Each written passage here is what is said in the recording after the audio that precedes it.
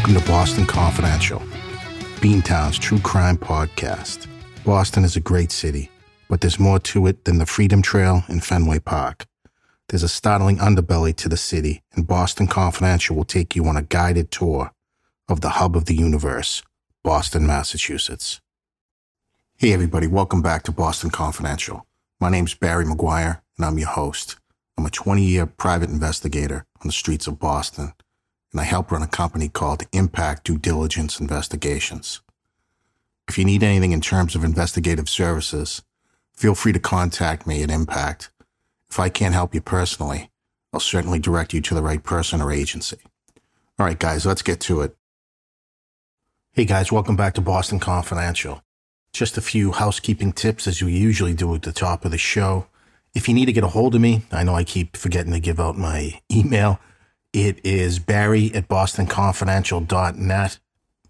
We've gotten a tremendous response on these last two episodes we did on the FBI corruption in Boston, starting in the 1960s with the murder of Eddie Deegan in Chelsea, Massachusetts. The FBI sent 4 innocent men to prison for homicide, putting 2 of them on death row, and they were hoping that they were executed, knowing they were innocent. Welcome to Boston. All right, guys, I'm going to try to tell you a little bit about the players in this Deegan murder and how they all played out. I'm going to start with what happened to H.Paul Rico, perhaps the most corrupt FBI agent in the history of the United States. Rico orchestrated this Deegan setup after Eddie Deegan, a local gangster, was killed. He was actually killed by Joe Barboza and Barboza's best friend, Jimmy the Bear Fleming. Jimmy the Bear Fleming was the, I believe, older brother to Stephen the Rifleman Fleming, who would pick up the family torch with the Winter Hill Gang. Apparently, one of the other guys, Ronnie the Pig Caserio, was also present that night. Deegan was killed in Chelsea, Massachusetts. But Barboza was being recruited as an informant against La Cosa Nostra by H.Paul Rico. And I believe at that time, I don't even think Barboza was aware of this. Jimmy the Bear Fleming was already an informant for the FBI. So it's just a circle of nasty corruption and backstabbing. But this guy, H.Paul Rico, I mean, he was king FBI guy in Boston. He knew everybody. He was actually from Boston. He went to Boston College, as would John Conley. He actually trained Agent John Conley in the use of handling informants and everything else. So I said this before in another episode. If you brought this script to Hollywood, you'd be laughed out of the office because it's so implausible, right? The FBI putting guys on death row, hoping they go up and smoke in the electric chair. Unbelievable, right? Yeah, this is Boston.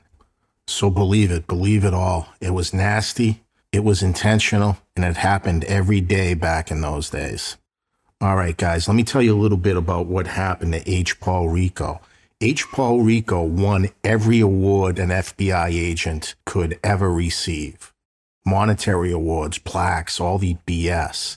And today, actually, when I was doing research for this case, there's a site, something like FBI Stories or something. They really defend H.Paul Rico, and it's almost comical. I'm not going to give the web address. It was just so badly done. I think it's a collection of former FBI agents who throw up cases and stuff like that. FBI Stories. Yeah, Google FBI Stories and H.Paul Rico, and that might come up. I'm not comfortable giving the URL address as the information just seemed shady to me.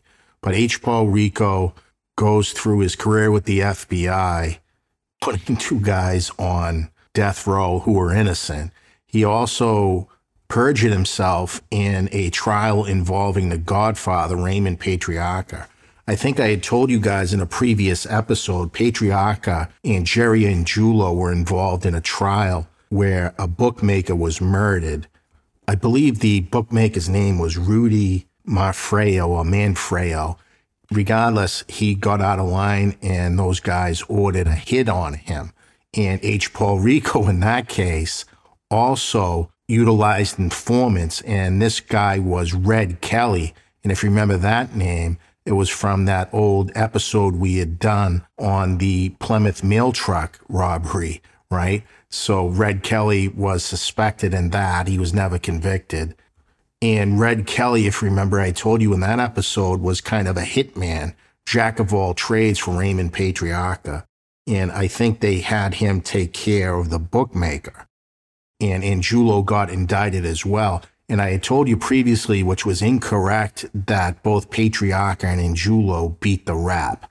Angiulo did beat the rap. Patriarca did not. He ended up with a 10-year sentence. I think it was voided after a certain time, though, because the case just fell apart. And H.Paul Rico, again, perjured himself all over the place there. But they give applause for perjuring yourself if you're going up against basically the mob, right? And that's the whole genesis of these cases. J. Edgar Hoover and whoever came after him gave the FBI basically an ultimatum. You take care of Italian organized crime by any means necessary. And these means were necessary. Innocent men on death row, making deals with Joe Barboza, lying with Red Kelly in federal court. I think one other thing I forgot to mention to you guys, in 1956, H.Paul Rico arrested a young James Whitey Bulger in a bar in Revere. And again, I think somebody gave him up, but H.Paul Rico said he had just stumbled upon Whitey Bulger in a bar in Revere, and he was wanted for bank robbery out in the Midwest. And H.Paul Rico puts the cuffs on him, and James Whitey Bulger ends up in Alcatraz, believe it or not. And there are some theories out there that this 1956 arrest and his, following punishment kept Whitey Bulger out of the Irish gang wars.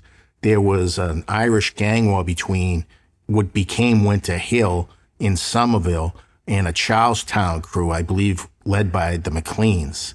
And then there was also a Southie faction and all that. But there was a bloodbath, a war over that. And Whitey missed all of that and came back at the tail end. And he ended up with the leadership role with Howie Winter and the Winter Hill Gang. So that's that. Let me tell you about H.Paul Rico himself. He finishes his career and retires in 1975. And after that, he takes a job. It's almost comical. He takes a job with World High Lie. And at the time, that business was owned by a guy by the name of John Callahan. And Callahan had solid connections to the Winter Hill Gang. In fact, they had, I believe, staked him some money to buy this at a certain point. But regardless, World High Lie had a skim going, right? High Lie, it's kind of hard to explain. It's these basket. It's almost like a lacrosse. I believe it's a Spanish sport, but it's heavily bet on, especially in Spanish communities. Like Miami was a headquarters for this.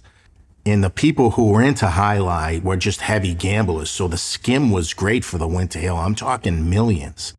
And that's what they do. They put H.Paul Rico in there as head of security. And everything's going well until a new owner comes in. And his name is Wheeler. Roger Wheeler. He was a millionaire businessman who bought World High Lie. And he noticed right away that the money was off. And Winter Hill was killing this place. They were taking about $10,000 a week in cash from World High Lie. And in terms of gangsterism, that doesn't sound like a hell of a lot, but don't forget, this is the late 70s, 80s. In 1981, $10,000 a week was equivalent to $32,000. And if you did that for the whole year, 52 weeks, that's equivalent in today's money to about $1.6 million per year. And everybody's getting paid on it. Winter Hill, H.Paul Rico. And it was just a sieve bleeding money. And they loved it. And they weren't going to let it end. And their connection to this was John Callahan. who was a degenerate gambler, they say, who was in hock to Winter Hill. And there was another murder connected to this as well. That was the murder of Brian Halloran down in what is now South Boston's Seaport District. Halloran had went to the FBI looking for protection, and Conley tells Bulger, hey, Halloran's going to squawk about World Highlight and everything else. Halloran was a hanger-on, kind of a lughead, not super well liked. So Whitey Bulger takes a machine gun to him, puts on a wig to look like another gangster, Jimmy Flint. Kevin O'Neill's also present on that, spots Halloran coming out of a barroom, and they kill him. And a civilian by the name of Donahue, I believe his name was, just happened to be giving Halloran a ride home. But just to continue with H.Paul Rico, he gets out in 75, and now he's head of security. It's almost funny for World Highlight. So they get word from Callahan, John Callahan, who was their connection in this business, that Wheeler, Roger Wheeler, he was a straight arrow. He was involved in some type of tech companies and stuff before that. This is 1981, and he had just purchased a great business. There was a ton of money in this highlight. But pretty soon, Winter Hill gets a call from H.Paul Rico that Roger Wheeler is doing an audit of the books of World Highlight, and he tells Callahan. Callahan tells Winter Hill. And imagine that, a company you just bought, World Highlight, and there's an FBI agent there, former decorated FBI agent. And he turns to me and says, I've done an audit here, and the books are off. H.Paul Rico just is like feigns ignorance, like, oh my God, are you serious? Let's call the police. Instead of calling the police and the FBI, he calls Winter Hill. And Winter Hill dispatches notorious hitman John Martirano to Oklahoma, Tulsa, Oklahoma, to take care of Wheeler. So Martirano gets out there to Tulsa, and before Wheeler's murdered, there's some phone call asking about him. I don't know if it was at World Highlight or one of his other businesses, but they pretend to know Wheeler, saying, hey, is Roger in, or is he at the golf course? So the secretary, the receptionist, thinks, hey, they must know him. He says, oh no, he's playing a round of golf. So they knew exactly where to find him at the golf course. They get to the golf course, locate Wheeler's Cadillac, and John Martirano just waits for him to come out with the golf bag. He comes out with the golf bag, and John Martirano just blasts him. And Tulsa, Oklahoma doesn't have a lot of organized crime hits, so it's a total mystery. It's a total mystery to everybody but H.Paul Rico, because H.Paul Rico gave information on Wheeler to Winter Hill, specifically to John Martirano. And he knew what Martirano did to people. He was a hitman. He was a stone-cold hitman for Winter Hill. So that gave H.Paul Rico the distinction of being the first FBI agent in history to provide information to organized crime in order to facilitate a homicide. Imagine that. So that's 81. And guess what? It's a coincidence that the FBI doesn't investigate this case and the Tulsa PD is stuck with it. But they kind of track down John Callahan through this, and they go to the FBI shortly thereafter, and they want to know about Callahan. They want to know about Winter Hill in that group. And you know who they get on the phone? John Conley. He says, yeah, there's nothing to worry about. Winter Hill doesn't have anything to do with anything with World Highlight. They wouldn't know what to do. So I believe H.Paul Rico takes retirement from the World Highlight Association, Wheeler's business, and ends up fully retiring down in Miami Shores. And he stays there, and he must be in Miami Shores, which is just south of Miami, Florida. And he must follow this FBI, Winter Hill, La Cosa Nostra corruption falling apart, because he was eventually indicted in this case, but it just simply came way too late. He was indicted in October of 2003, guys, and he ended up dying at age 78 in January 2004.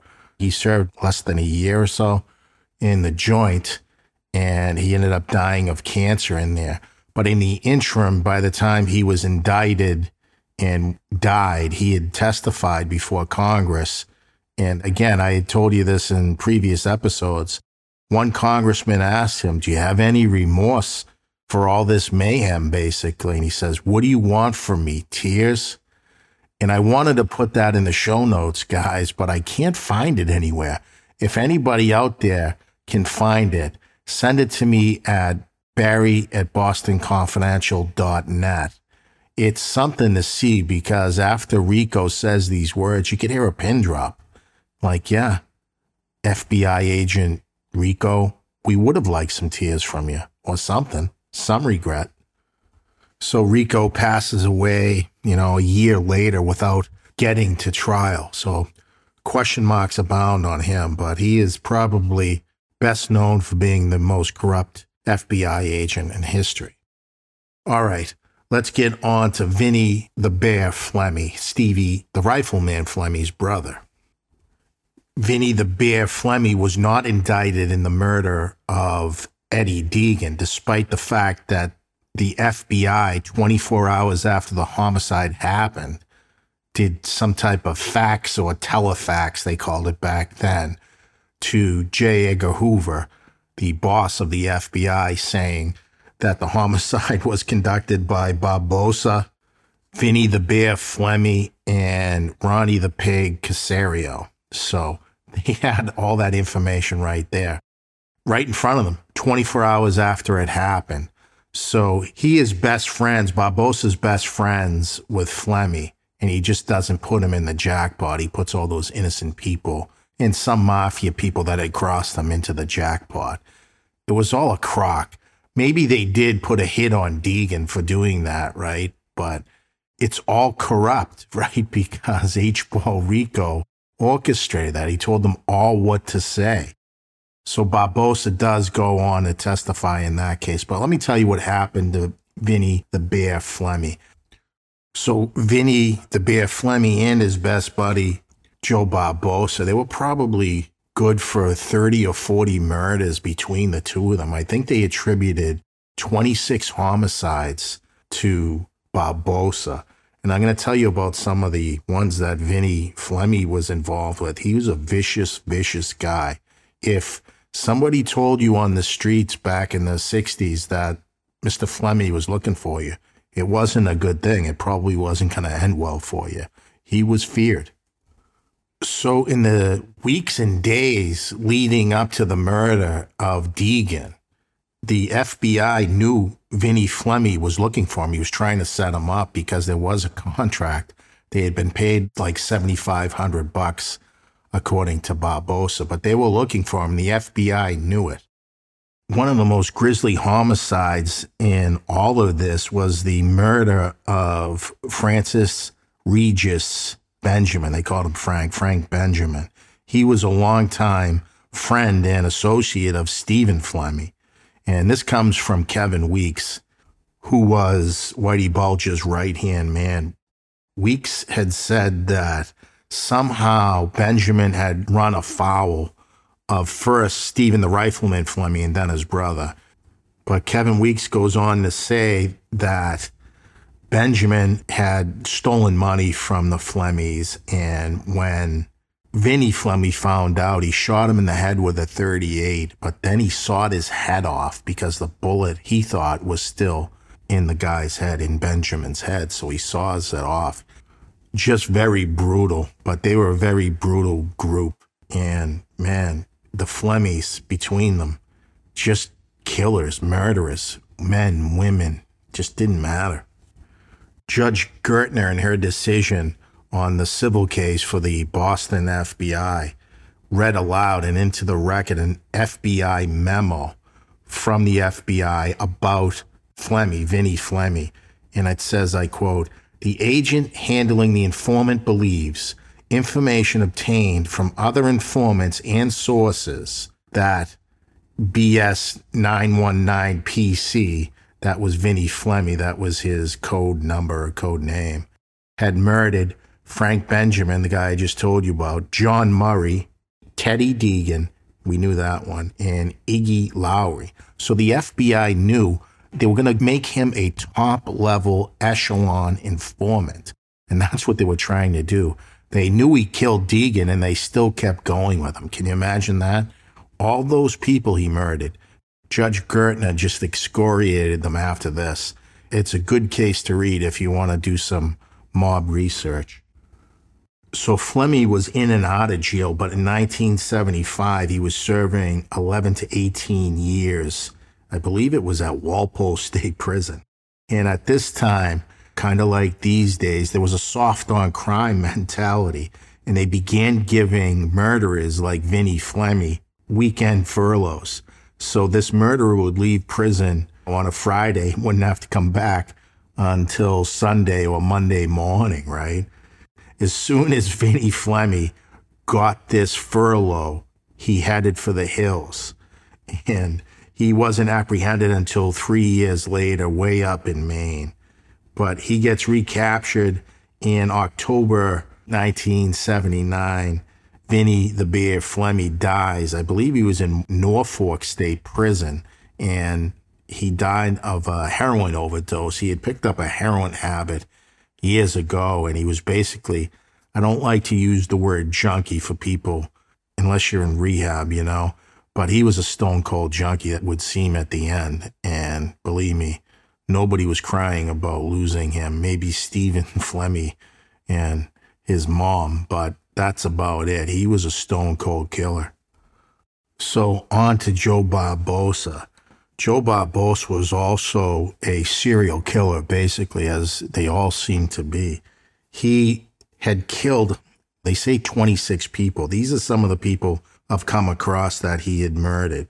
He had killed members of the McLaughlin crew pertaining to that Irish gang war. He had killed Eddie McLaughlin and the Hughes brothers, Stevie Hughes and Cornelius Hughes.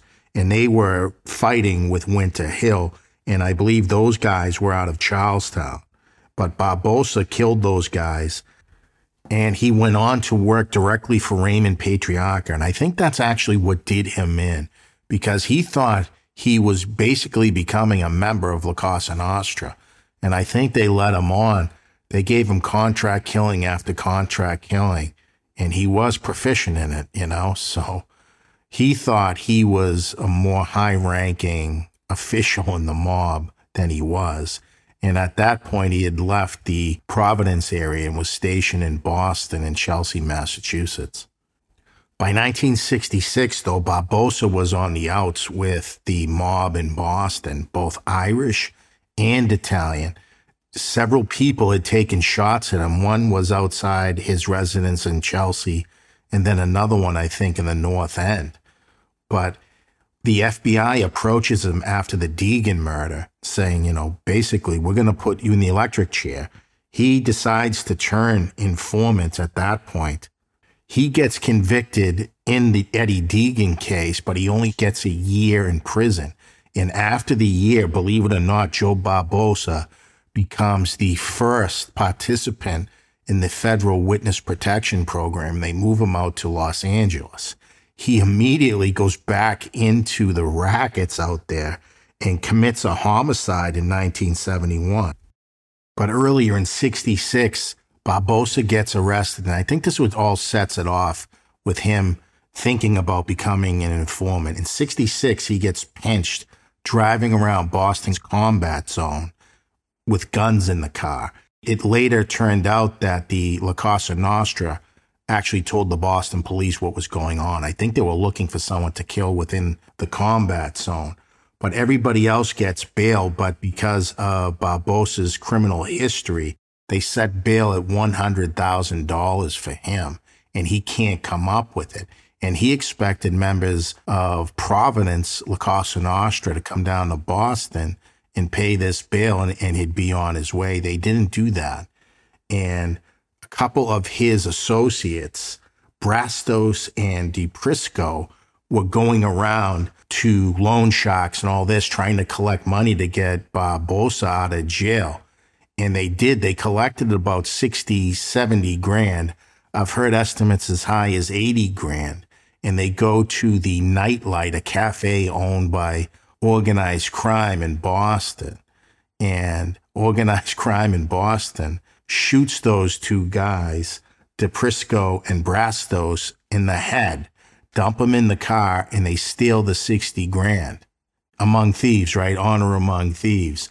And then Italian members of La Cosa Nostra dumped the body in my hometown of South Boston so they can blame the Irish gangsters and the Irish gang wars that were just heating up. But everybody kind of saw through it. So that seems to solidify Barboza's decision to go to the FBI to become a top echelon informant because they were going to kill him.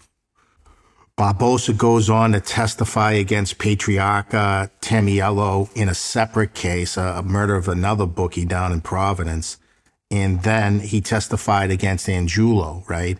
And they pulled the jury after Angiulo's case because Angiulo beat that murder rap. He said the jurors had said that nobody believed Joe Barboza, and the jurors couldn't believe that the government put him on the stand. So after the Teddy Deegan setup, Barboza goes into the witness protection program, and they put him under the name Joseph Bentley. They relocated him to California, right near San Francisco. I think it was actually Santa Rosa, California. He enrolled in and excelled at a culinary school there and was doing pretty well. But he couldn't handle not being in the rackets. And sometime in the summer of 1970, Barboza, well in the witness protection program, murdered a guy by the name of Clay Wilson. Imagine that, the first participant in the witness protection program commits a homicide. Unbelievable. So all the while that Barboza was in witness protection, the mob in New England was looking for him. And you want to know what? They found him. They found him just outside of San Francisco. He had been palling around with a former South Boston hoodlum by the name of James Chalmers. And they say Chalmers is believed, and I haven't seen confirmation of it, but they believe Chalmers had tipped off Jerry Angiulo about the location of Barboza. Barboza is living in a $250 a month apartment under the name Joseph Donati. It is believed that this guy Chalmers had set up Barboza for this hit. So on February 11th, 1976, Barboza's leaving Chalmers' apartment, who lived in San Francisco proper. But as he was walking to his car, Barboza's walking to the car, he's reported to be hit by 4 shotgun blasts at close range to the point where he's almost cut in half. And this was the only ending that was ever going to happen for Joe Barboza. They say this guy killed more than 26 people, if you can imagine that. And that's the serial killer, right, that the government wants to get involved with as a witness or an informant. It would later come to light that a local gangster, a pretty hard gangster out of the North End by the name of J.R. Russo, I think he was out of Revere, had been dispatched by Jerry Angiulo and Iannaro Zanino, who was like the capo of the North End, dispatched J.R. Russo to San Francisco, and Chalmers gave that tip that he'd be leaving the house or whatever.